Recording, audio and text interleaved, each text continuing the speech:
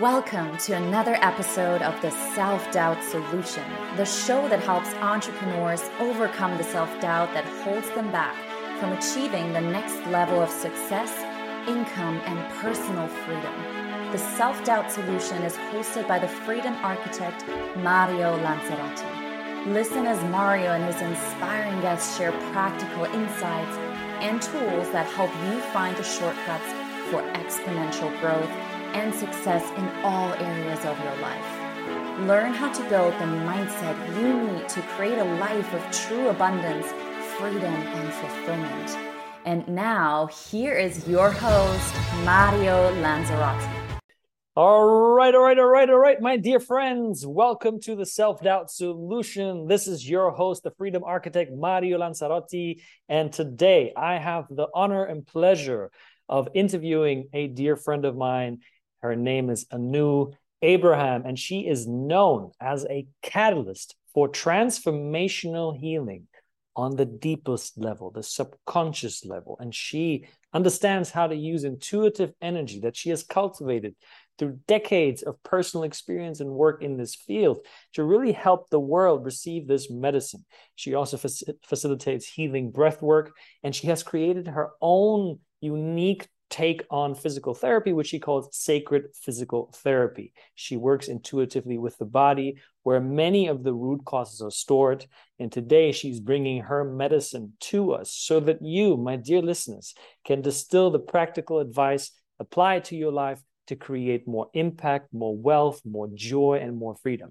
Anu, welcome to the show. Oh, thank you, Mario. It is such a pleasure and an honor to be here. I'm very excited for this conversation and to see where it just goes.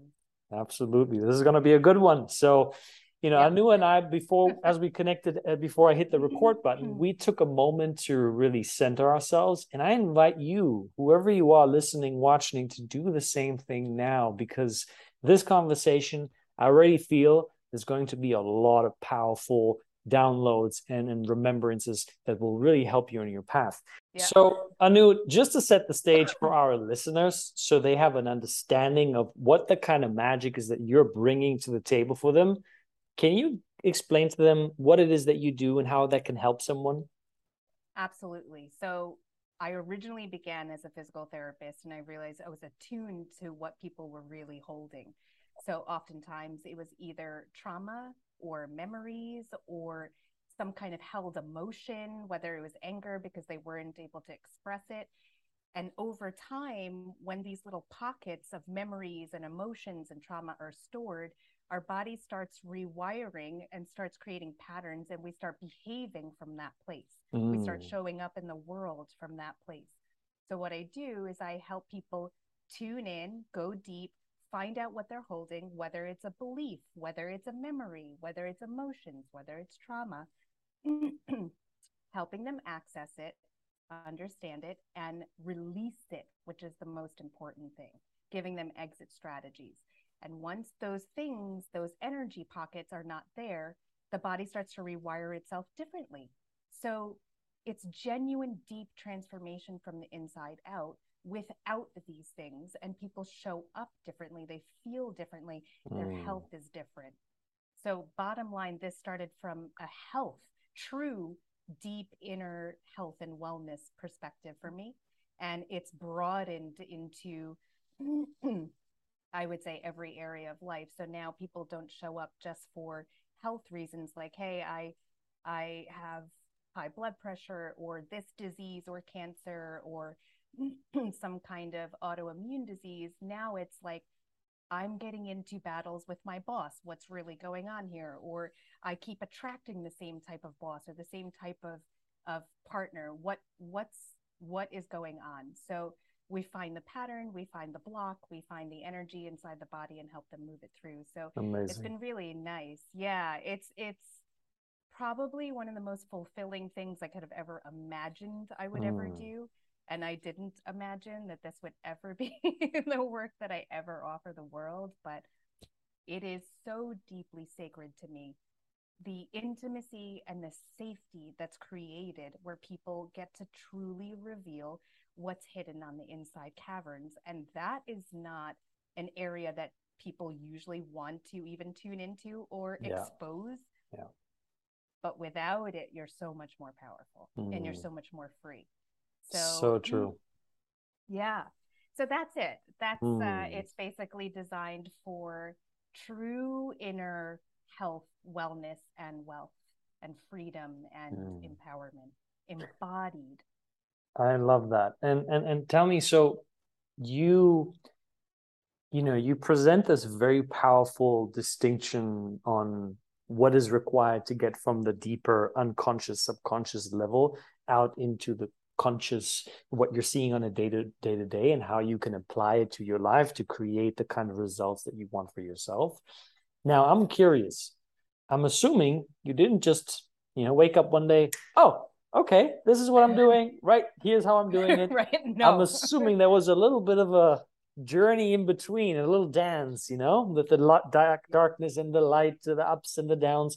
Where did this journey start for Anu?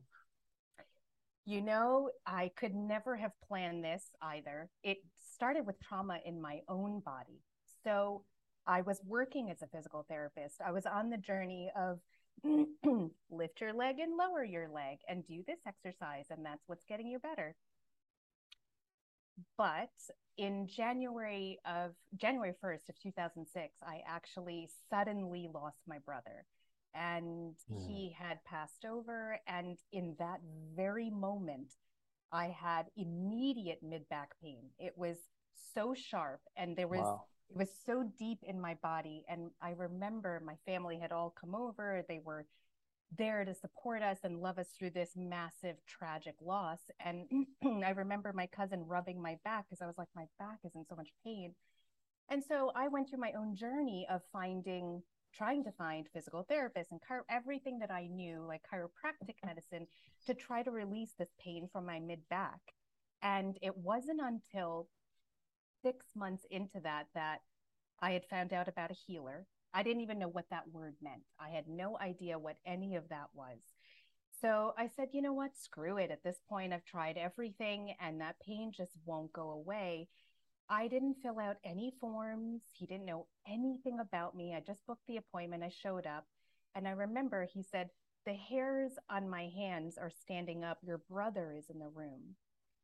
And now at 25 years old, you're not thinking, like if he said grandmother, I'd be like, oh, come on, everybody, has a grandparent that's, unfortunately passed at this point. But I was like, okay, what is this? What is this place? And he was a shaman. And he helped me understand that I was holding and storing grief in my mid back and holding that for everyone, for my parents, for my brother's fiance, for my family, because I was a big support system. I was like the anchor, the sturdy one, right? So holding that kind of energy for your own parents, it was a lot. And it was also at the heart chakra, right? So my heart was broken at that time, just absolute rupture. Yeah. And it was when he said that, and also he's like, and also you're feeling this guilt, the survivor's guilt, that if it was you, everyone wouldn't be so upset. And my God, Mario, the tears that just like a dam broke, these tears just poof. Wow. I finally had space. I finally had this massive emotional release, and he put no pressure, zero, on my mid back, and it was gone. It was just gone. And so, of course, the curious cat that I am, I'm like, what was that? And he's like, and by the way, this was all meant to happen. You're meant to do this work. I'm like, okay. Okay. I don't know what that means. And so, of course, curiosity led me. So I was like, what was that? What just happened? I need to know what can I do better for people? How can I show up differently for people? Like, if this is true for me, this has got to be true for other people. And I went down the rabbit hole of the subconscious. I went down because I realized, man, we are so much more than muscles and nerves and blood and cells. There's so much more intelligence. There's so much more wisdom in there and absorbability. We just absorb. Yeah. And what exactly are we absorbing? Is it for our benefit? Is it working for us? Is it beneficial for our health and our success and our path forward? So I just went through so many healing arts courses, and I just kept expanding my toolkit, and it was never enough. It was insatiable. And I think at this point I'm like, all right, maybe we can like limit this down to like once or twice a year if there's a deep resonance in my cells with something. Because at this point it's like we have enough tools for every walk of life and enough intuition to zone in on anyone, because the truth of the matter is the body never lies. So it never, ever matters to me what the mind and the mouth are saying. What I see is nonverbal, and what I feel is nonverbal, and the body shows me. It will message somehow, will indicate somehow. So it's like, okay, that right shoulder pain. Okay, let's talk about obligation. And it's like I love that. Yeah, that didn't hit at all for anyone. Yeah. Right. Yeah. I want to zone in on something, because you said a lot of really, really valuable things, and also many things that I can relate to. Right. I remember when I was going through my Lufthansa pilot career, in the beginning of it, in the training, I had a slip disc. And I went through physical therapy, and with the physical therapy they prescribed me, the doctors, was completely off, and it just made everything worse. And as I quit my career, all of a sudden the pain went from, being almost unbearable to an okay level within a couple of days. And I had been suffering from this for like 3 years, and had gone through all kinds of physical traditional therapies, but nothing ever worked. And so what really changed things up for me was understanding more about the emotional component, especially, and you were speaking into the guilt. I felt a tremendous sense of responsibility within my family to sort of carry the flag forward, because my parents sort of sacrificed so much for me and my sister, for us to have a life that they never had. So I felt responsible to sort of prove it to them that I was worth all the effort. And in my mind, I wasn't worth it. I was failing completely. So I felt this crushing sensation of guilt, which just put me in so much pain. So can you elaborate a little bit of the physical connection with like guilt and back pain, how all of that is connected? Absolutely. So if you look at the mind first, everything starts in the mind, right? And with gravity, it all moves down. The mind and the body are connected. They're one unit. They're not separate from each other. So let's just say you're thinking about, my God, the burden of carrying this flag forward. All of a sudden, your body starts responding to that, and there's burden on the shoulder. There's burden on the neck, and you're like compressing this elongation in the spine that you have, right? It's all just sitting right there, and it won't loosen. It doesn't matter how much you go in there and try to release the tissues underneath what the body is feeling, because there's an intelligence, there's an emotional receptivity in the body. It's comprised of energy. Guilt is energy. We don't make it good, we don't make it bad. It's just an energy. So when we talk about the vibrational scale of where things vibrate, guilt is probably, we can go into that. That's another rabbit hole of vibration, but it's just a vibration. And it's a vibration that doesn't actually create health in the body. It creates restriction. It creates a sense of imprisonment, everything opposite of freedom, right? And this is a biggie for a lot of people, guilt. It's actually not even a natural emotion. It's man-made. It's taught. Totally.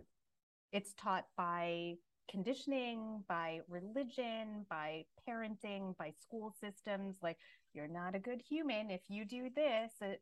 We can't all of a sudden just rely on our conscience or a moral compass. We have to be taught guilt in order to be a good person in the world. So basically, we absorb energy, especially when we're young, those formative years from 0 to 7. We just absorb information. It doesn't matter if we think it makes sense or not. We're sponges. So until we actually teach our bodies, hey, we don't need to hold that. It's just accruing and accruing and accruing. we can breathe into that. Breath is enough. You can actually breathe out emotion. Emotion is meant to arise and move through because it's meant to inform us. So I always ask, well, what is it teaching you? What is that guilt teaching you? That there's a value. You have Great value question. in this. Like it matters, right? It's like, but is that my motivator? Am I really motivated by guilt? Or am I motivated by the inspiration of who I'm really meant to be? Right? So it's understanding what is the purpose of it being there instead of poo-pooing it or shunning it or suppressing it even more. It's allowing yourself to feel it, but also understanding, why is it here? What is it meant to teach me? Is this just a habit? Is this just familiar? Do I operate from a place of guilt and that's how I get things done in the world? Or is it something else? I love how you're bringing this context to that really any kind of emotion is here to teach us something. And that you're not adding the labels of this is a negative emotion, this is a toxic emotion. And right. Because I find that so often the reason why these emotions persist is because we fight them. Oh, I shouldn't feel guilty. Why am I feeling guilty? This is, I've gone to Dr. Joe and Tony Robbins and, the Dalai Lama, and I've traveled the world and I know it all. I know it. I shouldn't feel guilty. Why am I feeling guilty? Right?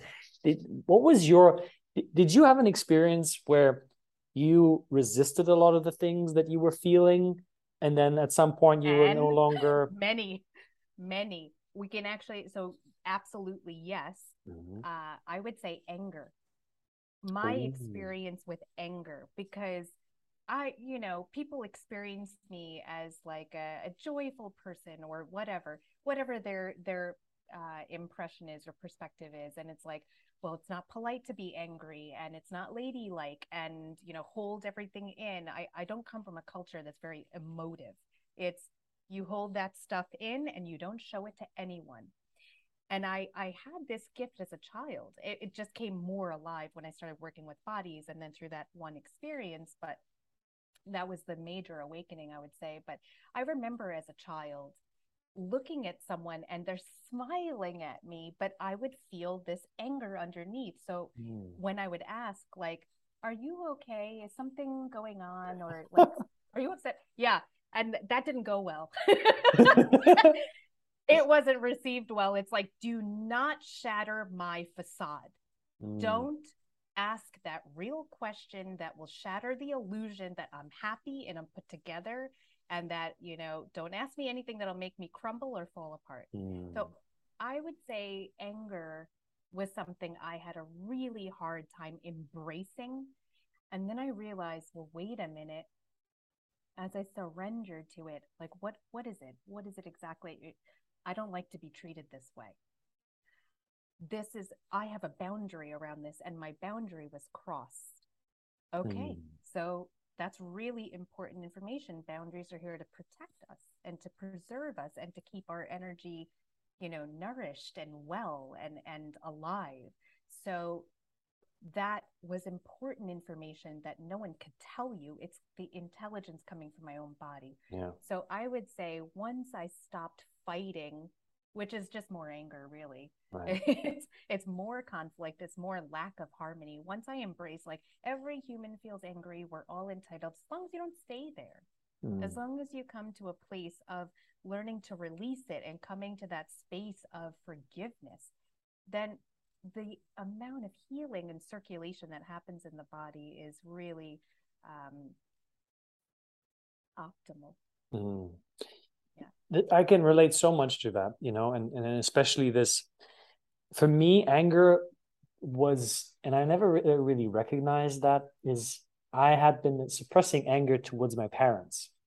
Because my parents, my own story was picture perfect, upbringing, loving parents. Even though they divorced, they still had a very good relationship.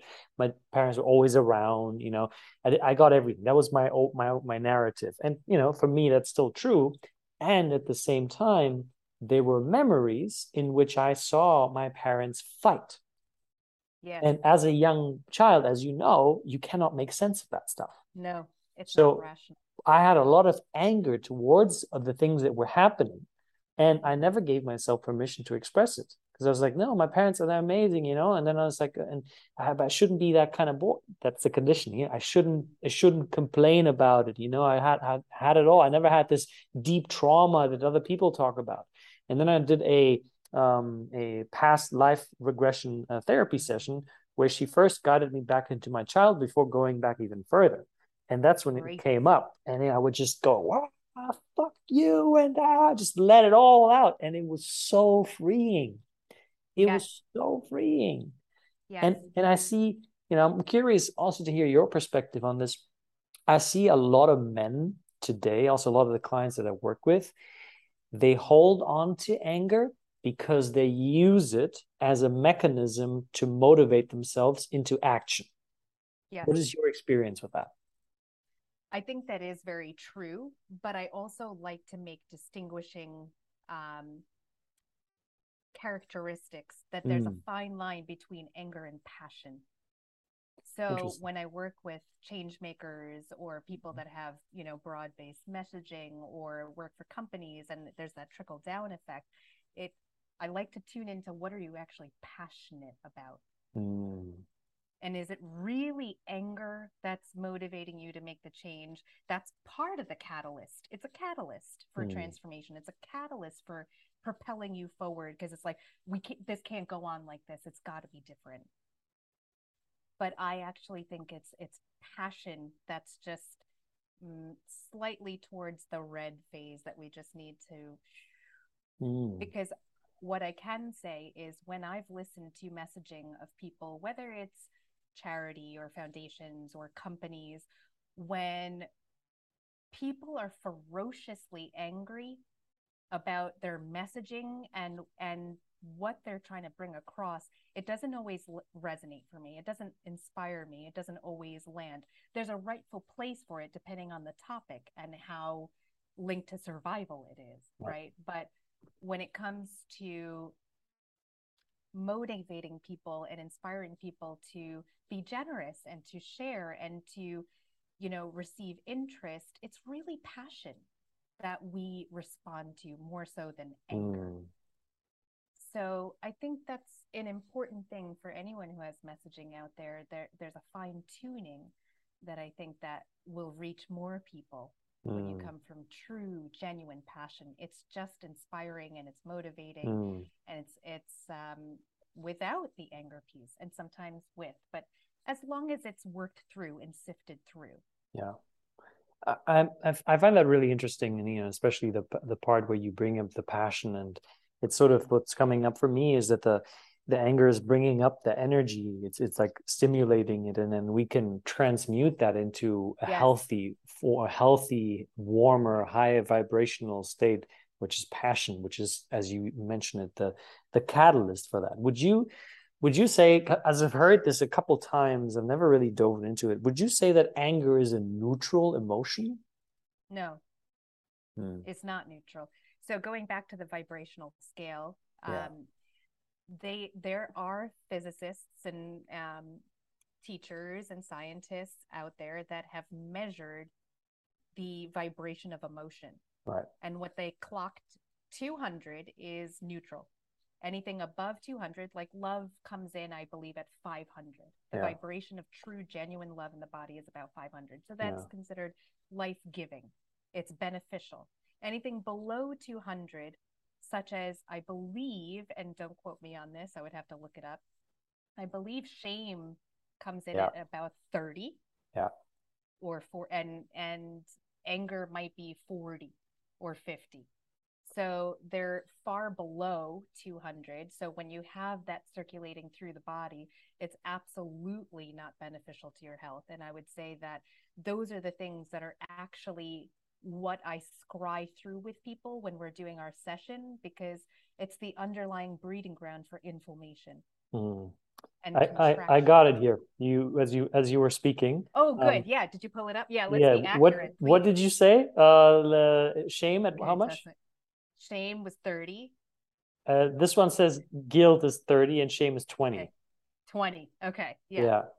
But And it then where could, is there's anger? different ones, right? I don't know if they're Oh, all, no, I think that's it. I think I yeah. recalled it inaccurately. I think Yeah, that's here we it. go. Yeah, here we go. And then Yeah. you said love is at Anger. 500, Yeah. anger is at 150. 150.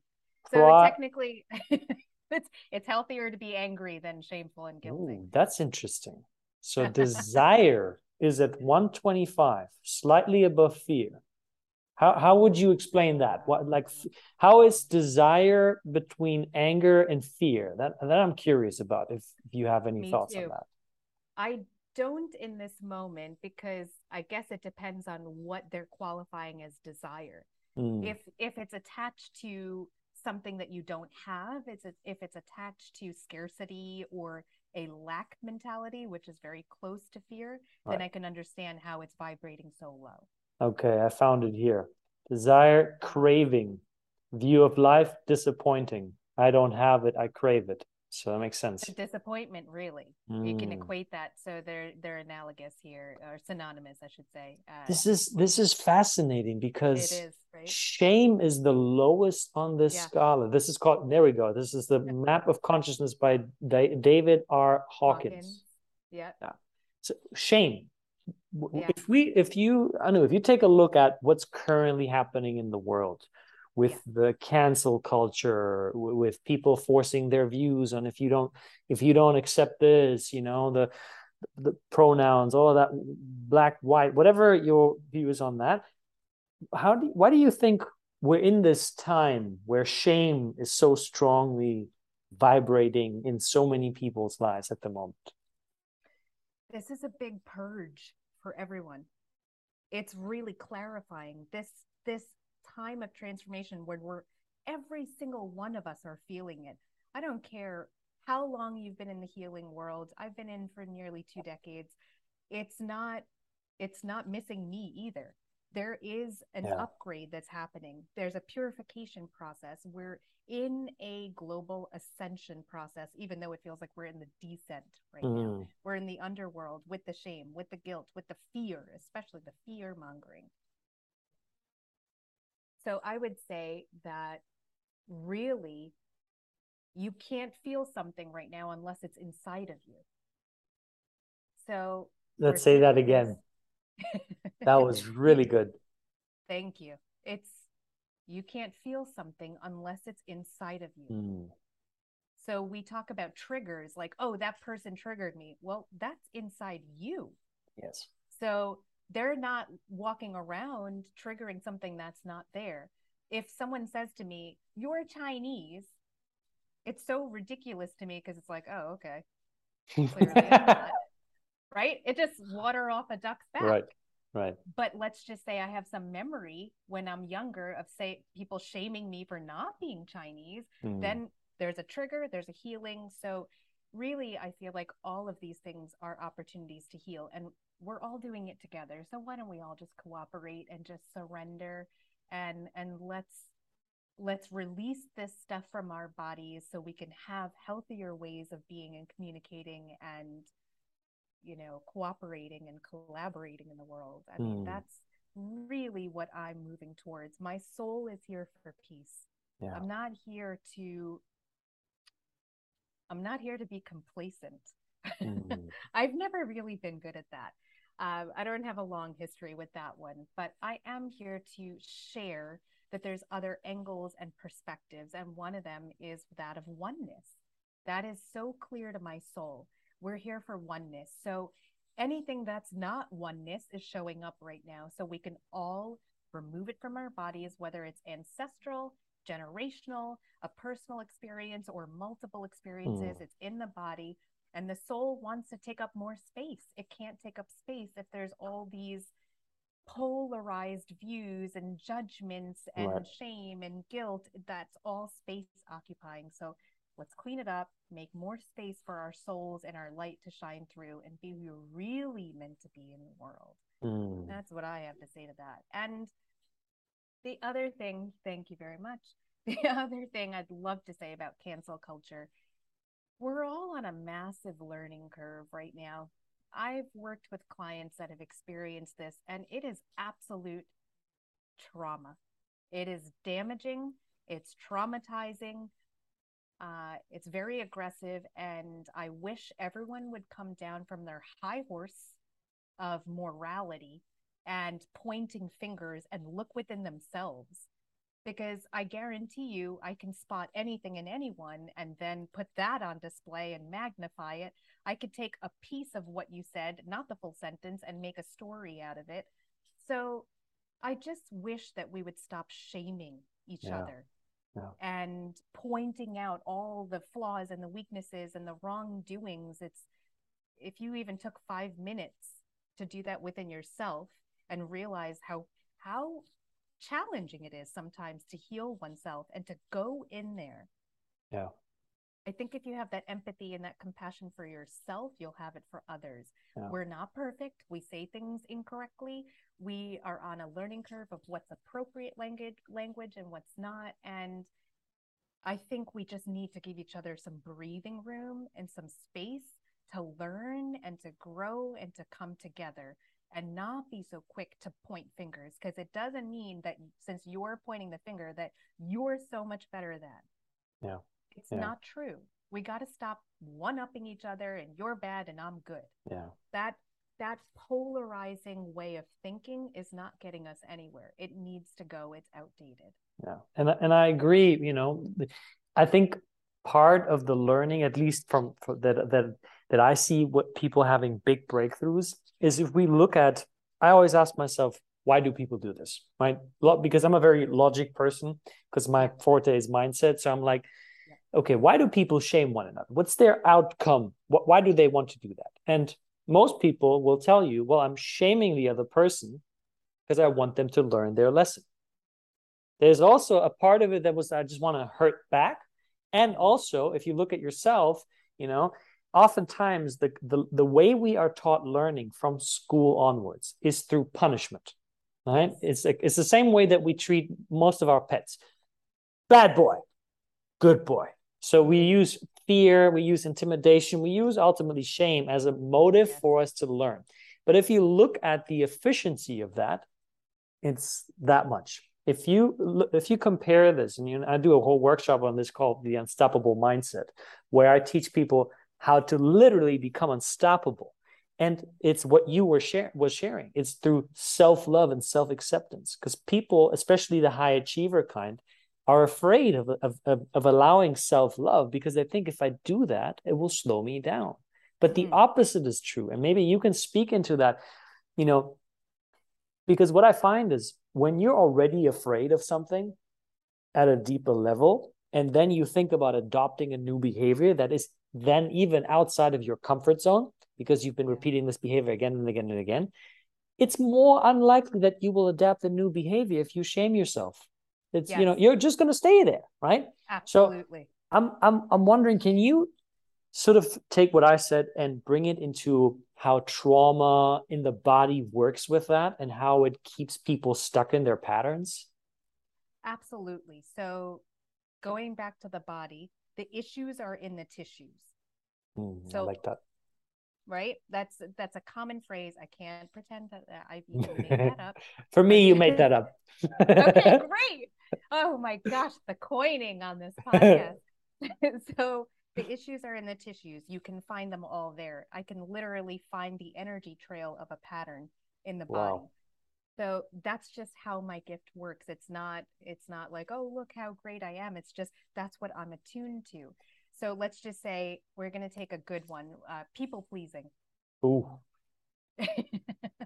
Putting others first, right? Yeah. I can literally see the movement pattern in the body that creates that reflexive behavior. So you asked me the golden question of, like, you know, let's just say I have a full schedule. Hey, can you actually make 3 hours of time for XYZ? Or, and I know where my time is, and I know what my capability is. I know I can't do it.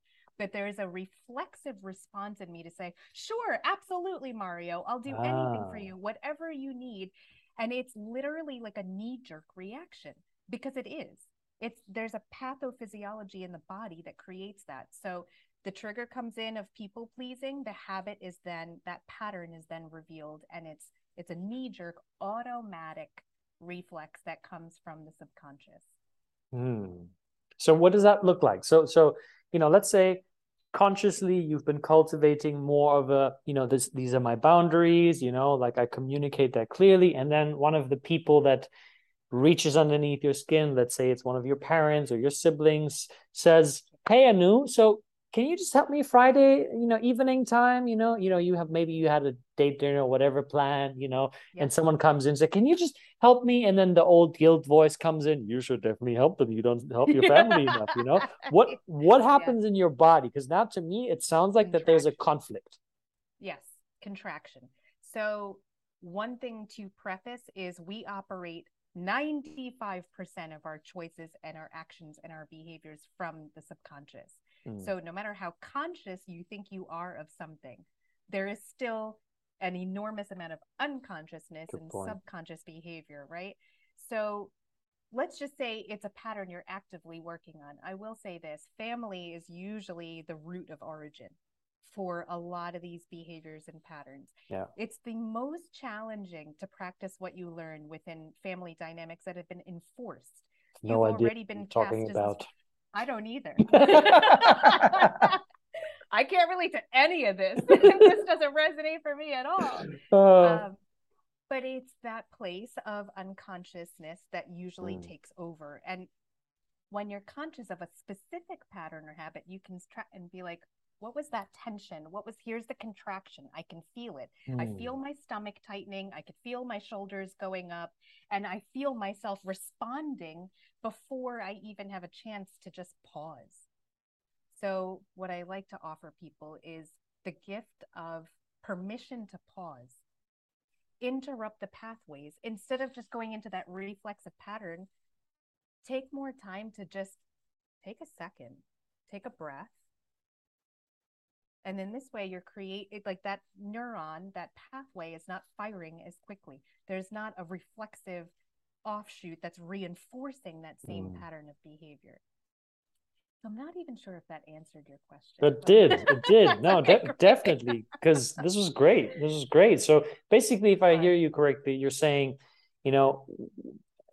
obviously this requires an awareness that you even have these patterns, right? That you have this pleaser pattern. So say you have it, okay, you're going to go to family activities, and there's likely going to be someone that will make a request of you or say something that can activate that part of you. Now, what you're saying is the next time that happens is pay attention to what your body is doing, and sort of like understand that there's a tightness coming. There's a sort of, as you say, the knee-jerk reaction. And as that happens, rather than trying to then change anything, pause for a moment and breathe. Yeah. And that already is an interruption of the whole mechanism that plays out. I think this is really valuable. And, part of the work that I do in the first stage of the work, always, and which is interestingly enough, always the part where people have the biggest breakthroughs, is awareness, is just observing. Because we don't do it, right? We don't do it. We just go. And then you read the books, the business growth books, go faster, go harder, go quicker, and no, it's just like, wait a minute, take a break and just look. Don't change, just look. And that alone creates this space for transformation to occur. We're trying to fit in new stuff into the tiny boxes that we still have available in the midst of all the conditioning. So I think what you're sharing here is really beautiful and really practical, most of it. I would say that's one of my number one goals, is making this incredibly practical. And yes, there is a multi-dimensionality that lives here. There's multiple angles. There's so many different perspectives from the heart, the soul, past life, current life, soul contracts, agreements. There's so many different things, and we can get lost in the esoterics, but really a bridge between the subconscious and the conscious, between the higher dimensions and this dimension on earth right now. So I would say the number one thing is making this practical, realistic, understandable, translatable, implementable. And oftentimes it's just so simple. But we love, as humans, we love to overcomplicate things. Our mind loves to twist and turn and churn and make complexities out of things. Yeah. And we love to overly complicate things. Yeah. So I love that you prefaced how simple it is to just stop and take a breath. There is a reality to that, and it just reminds me of the time when I would work in the hospital system, and so many patients would come in front of me and say, the doctor told me that the reason I'm feeling like this is stress. And I always ask, and what was suggested on what do you do with that stress? What are the tools to manage that stress? What is the stress? We can use, it's so broad based, but what does that even mean for you? So it's like, well, diet and exercise. Absolutely. I come from a family and a culture that was raised through an Ayurvedic background. So food is medicine for us. It's always been that way since I was a child. There's healing properties and qualities to foods. There is truth to that. Yeah. Movement, exercise, movement, our bodies are designed to move. Right. We're not static creatures. We're energy in motion, which is what emotion is. But that emotional piece, that spiritual piece was the one that was always neglected. So my favorite thing was showing people how to channel that stress into different strategies. Yeah. And even going back to anger, something I found helpful for me that I needed as a tool was taking all the anger and writing it out on paper, unfiltered, unedited, uncensored, whatever it is, just instead of dumping it on someone or, holding it inside myself and making it toxic for myself, I would pour it onto paper and then I would line it up and burn it. Maybe there's a little pyro in me. I don't know. But I also see fire. It could be true, but I see fire as a sacred element. It is. Elements purify, right? So when we use fire to transmute, you're taking all of that energy inside of you, you're putting it on the paper, throwing it in the bonfire or the fireplace, or you could take an aluminum lasagna tray, put it on your stove top and light it up, and it's no longer inside of you. That energy has moved. I think you brought up a very important point here. To me, it sounds like there is no before creation is also destruction. Creation and destruction go hand in hand. It's a mutual process, right? That's why I remember having a conversation, I think it was with my dad a long time ago, and it was about wildfires happening, and he was watching the news and he's like, oh, this is so terrible, this is so awful. And I'm like, I don't know. It was like, it's like, I think it's part of nature. It's like, yeah, but humans did this. It's like, yeah, well, also part of nature, right? We're all part of the whole being and system. And so that process alone, what you just described, helped me look at things and see, there is a destruction process that requires to be taken place to make space for something new to come up, for it to be brought out into this reality. And for some of us, I think the more longer we hold on to the idea that is wrong, that shouldn't be the case, the more suffering there is. And to your point, with stress, I find that the word stress is thrown around in society so much and so normalized. And I want to make a distinction, because I don't like the word normal. To me, normal is like saying, yeah, it's normal, that's just the way it is. And I'm like, I want to remind people that they are incredibly powerful creators of their own destiny. They are limitless beings. And in that realm, there's no such thing as normalizing stress. To me, stress is a symptom of something that is disconnected from our true nature. So I say it's human. It's very human to have stress. And oftentimes I see people, it's like, do you even know why you're stressed or what stress is? And stress is really a whole conversation around fear. Yeah. But people say, oh, I'm just so stressed. I'm just so stressed. Yeah, but do you understand what you're saying? You just say, I'm so afraid. I'm so afraid. What are you afraid of? What do you think might happen? You might lose my job, might lose my relationship, and all these things. But that's not really addressed. And then that creates all of the stuckness that you were talking about today. So I'm really happy that you're bringing so much clarity and light to this. And I want to ask you a question that I'm really curious how you're going to answer it, because, every client gives me a different response. So if you could spend an hour of your time with any person in the world and invite them for lunch, dead or alive, we can bring them back, who would it be and why? So Abraham Lincoln. Mm. Yeah. I'm very curious what his soul's perspective was at that time and how he truly saw race and gender. That lens of oneness, I'm very, very interested in. I would love to not only pick his brain, but just tune into his heart and see what was your soul really here to do. There's also that commonality of Anu Abraham and Abraham Lincoln. I'm like, in my mind, I'm like, are we similar, Abraham? Is this like a an automatic receiving of some legacy of this name? Probably not. But I've often thought about that, and it would definitely, I have a list of people, and he's definitely where it starts at the top for me, because it's just a curiosity. It's I want to know what you were thinking about then.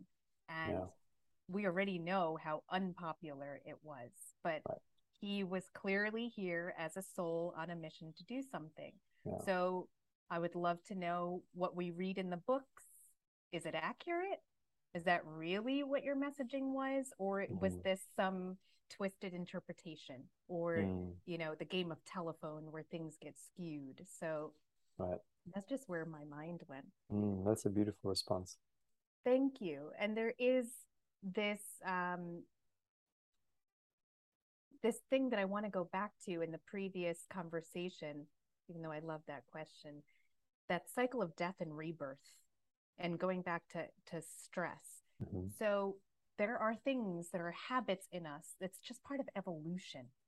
As a human and as society, we go through this process of evolution, and things need to die in us that don't serve us. The same patterns and behaviors that worked for us as a 3-year-old to get attention is not what works as a 40-year-old in the world today, or a 30-year-old, or a 50-year-old. Doesn't matter how old you are. We evolve out of these patterns and these habits. So there is a purpose to destruction or death. They need to die. It needs to resolve. And then we grow forward. And I also want to make a clarification that not all stress is bad stress. In the world of healing and growth and transformation, when you're going through that process of death, physiological death, where habits are dying or old energy is moving, that is actually stressful for the body too. It's not a bad thing. It's for a greater purpose. It's, again, to make more light, to ascend, to become lighter in our bodies, and to remove the density and the stagnation. But it's not easy, because you're confronted with, okay, I'm not going to be the people pleaser in the room, and now I put myself in the room of people that expect me to be. That's stressful, but it's also an opportunity to be different, right? And to show up differently, and to show this is actually who I am now. So I think stress is not always a bad thing. It's just how change is created in the body. I like that. Would you say then that's sort of like when you're going out to the gym, you're working out, there's a painful component to it, an uncomfortable component to it, which is stressful for the body, because there's muscle tissue that's ripping apart, and then it's regrowing. It's micro tears. Absolutely. It's micro tears. And then there's this, it's not to get so technical, but then there's also a process where the tissue gets stronger, and the contractile tissue gets stronger, and it tenses more, and then there's more definition. So yes, it's a very appropriate analogy. I love that. Thank you for sharing that. And my pleasure. I really appreciate how you're always bringing this positive, sort of useful, peaceful perspective to, it's not all negative and bad. Here's how we can use this. And that's, I think, very practical for people. And I want to ask you, also as a practicality for our listeners, how does a new Abraham deal with self-doubt when that little voice comes to say, hello, are you sure you're going to make that happen? What do you do then? For me, it's inner dialogue. I need to switch gears into that maternal, nurturing mother figure, that mother archetype. That for me is the only approach that works. Hard knocks life doesn't work. Criticism, put on your bootstraps and get out there, that doesn't work because it's usually a child aspect of us. It's the inner child. So that gentle, nurturing, okay, tell me everything you want to say. And then I just question, is that really true? Is it true? Is it true that, we can't make this happen? Or going into that softer side and that gentle side, it's so inviting for that aspect of us to come along. It's like, well, no, it's not really true. Maybe that's not exactly how things are going to go. Are you willing to try a different way? Yes. Okay. So it's encouraging and inviting that aspect of us to come along to this current present day moment and questioning whether it's true or not, because fear is a feeling. It's not a reality. Feelings are not reality. It's just a feeling. It's an energy moving through us. So let's get to the bottom of the truth. I love how you brought in the mother aspect, and that's exactly the same. By the way, the same way that I deal with it. I go into hugging myself, breathing, and it took me a while to understand the profoundness of what you just said with the mother aspect, because a mother doesn't have that fatherly expectation of go out and get it and make it happen, sort of the success achievement. The mother is, I will love you either way. You can unconditionally fuck it up all the way. You can my mother actually said this to me, like word for word. She said, it doesn't matter what you do, I will always love you. No matter where you are, no matter with who you are, no matter what you do, I will always love you. And taking that in for myself when I have the doubt coming up and the anxiety as a result, that's exactly what I do. It's like, I love you. And I go, and I know that my ego feels threatened at that point. So I go, I'm safe. I'm safe. Yes. It's okay. It's okay. Yes. I love you. And then I do exactly what you said. Is that really true? It's like, have I really never sold this service? Of course I have. Oh, great. It's like me. It's like, hey, yeah. Oh, man. High five. Awesome. Let's go. I love that first of all, let's bless your mama. She gave you the exact right message that she needed to for someone who's doing the work in the world that he's doing. So thank you, Mario's mom, wherever you are. It's just a beautiful lesson that you were imparted and absorbed. So it gives you more courage to be brave and fierce and do things in the world. And I think what also helps is truth, reminding ourselves of the truth. We have all these aspects of ourselves, and we have these illusions, and we have personas and personalities. And I love that you just brought up the ego, because anytime there's any kind of change in behavior or perspective, expect the ego to show up. Just know that's going to be a visitor at the door. Right. So, and it's going to be fierce, and it's going to tell you can't do this thing and you can't move forward, because it knows that it's safe in this survival formula of what's familiar and what's comfortable. And it doesn't respond well to new things and to change, because it thinks that you're going to die. And it's your number one protector. Exactly. It just wants to protect you. That's all. But it's an outdated system that was formulated from childhood, and it needs an upgrade. So really, again, if you go to arms with your ego, it's going to win. It's equipped to win because it's taught to make you survive. So the best way is befriend that warrior and ask it to come along with you, knowing, okay, and there it is. There you are, right at my heels, right as I'm about to move forward into this cusp of change or this new program or this new launch. I expected you to come. There you are. Okay. And then having that conversation again as if it's the child, and it responds really well. I have not yet encountered in nearly 20 years anyone saying that didn't work. Everyone says it works every time. It's so It's simple. foolproof. But that's the thing, because it's so simple and because it sounds so petty and we have judgment around it, like, oh God, talk exactly. to myself. Like, we have so much judgment Mhm. around what works. If we could just drop the judgment,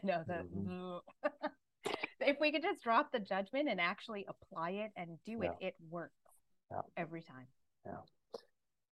I think this is the perfect time to come to an end, because I think I know that you've shared so much value and so many wisdom nuggets and so many really practicalities. That's one of the things that I really appreciate about people like you, that are very, very in tune with their spiritual side, that can translate it into practical words. So Anu, if someone wanted to get in touch with you and it's like, man, I heard you on the self-doubt solution and this was so good and you spoke to me and I have these things that I'm still carrying and I would love to, connect with you, what would be the best way and form to reach out? www.anuabraham.com. My website is very easily accessible. All the emails go directly to me, so I'll always receive it and I'll respond back. I'm also newly on Instagram and going to make a commitment to myself to show up even more and share even more nuggets and truth and pieces. Great. You could find me _Anu Abraham on Instagram, also on LinkedIn under Anu Abraham. It's really Anu Abraham across the board. There's just with Instagram a couple of underscores, the two before it, because there's so many of us. Yeah. I will be sure to put all the links to find you into the show notes. I highly recommend making the time, whoever you are listening right now, to connect with Anu. She is a gem of a human being, and she really has the integrity to come from a place of wanting to genuinely help, as opposed to wanting to make a profit. So that's rare in the world. We're all working on changing that throughout the world. At this point, however, there's only very few individuals, and she's really someone who embodies that. So with that, Anu, thank you so much for being on the show. Really loved you having here, and I look forward to, continuing this. I love being here. What a pleasure and an honor. Bless you, Mario. Thank you so much. Thank you. And thank you for tuning into the Self-Doubt Solution. This is your host, Mario Lanzarotti, the Freedom Architect. I will see you on the next show. And with that, I'm complete and wish you a beautiful rest of your day.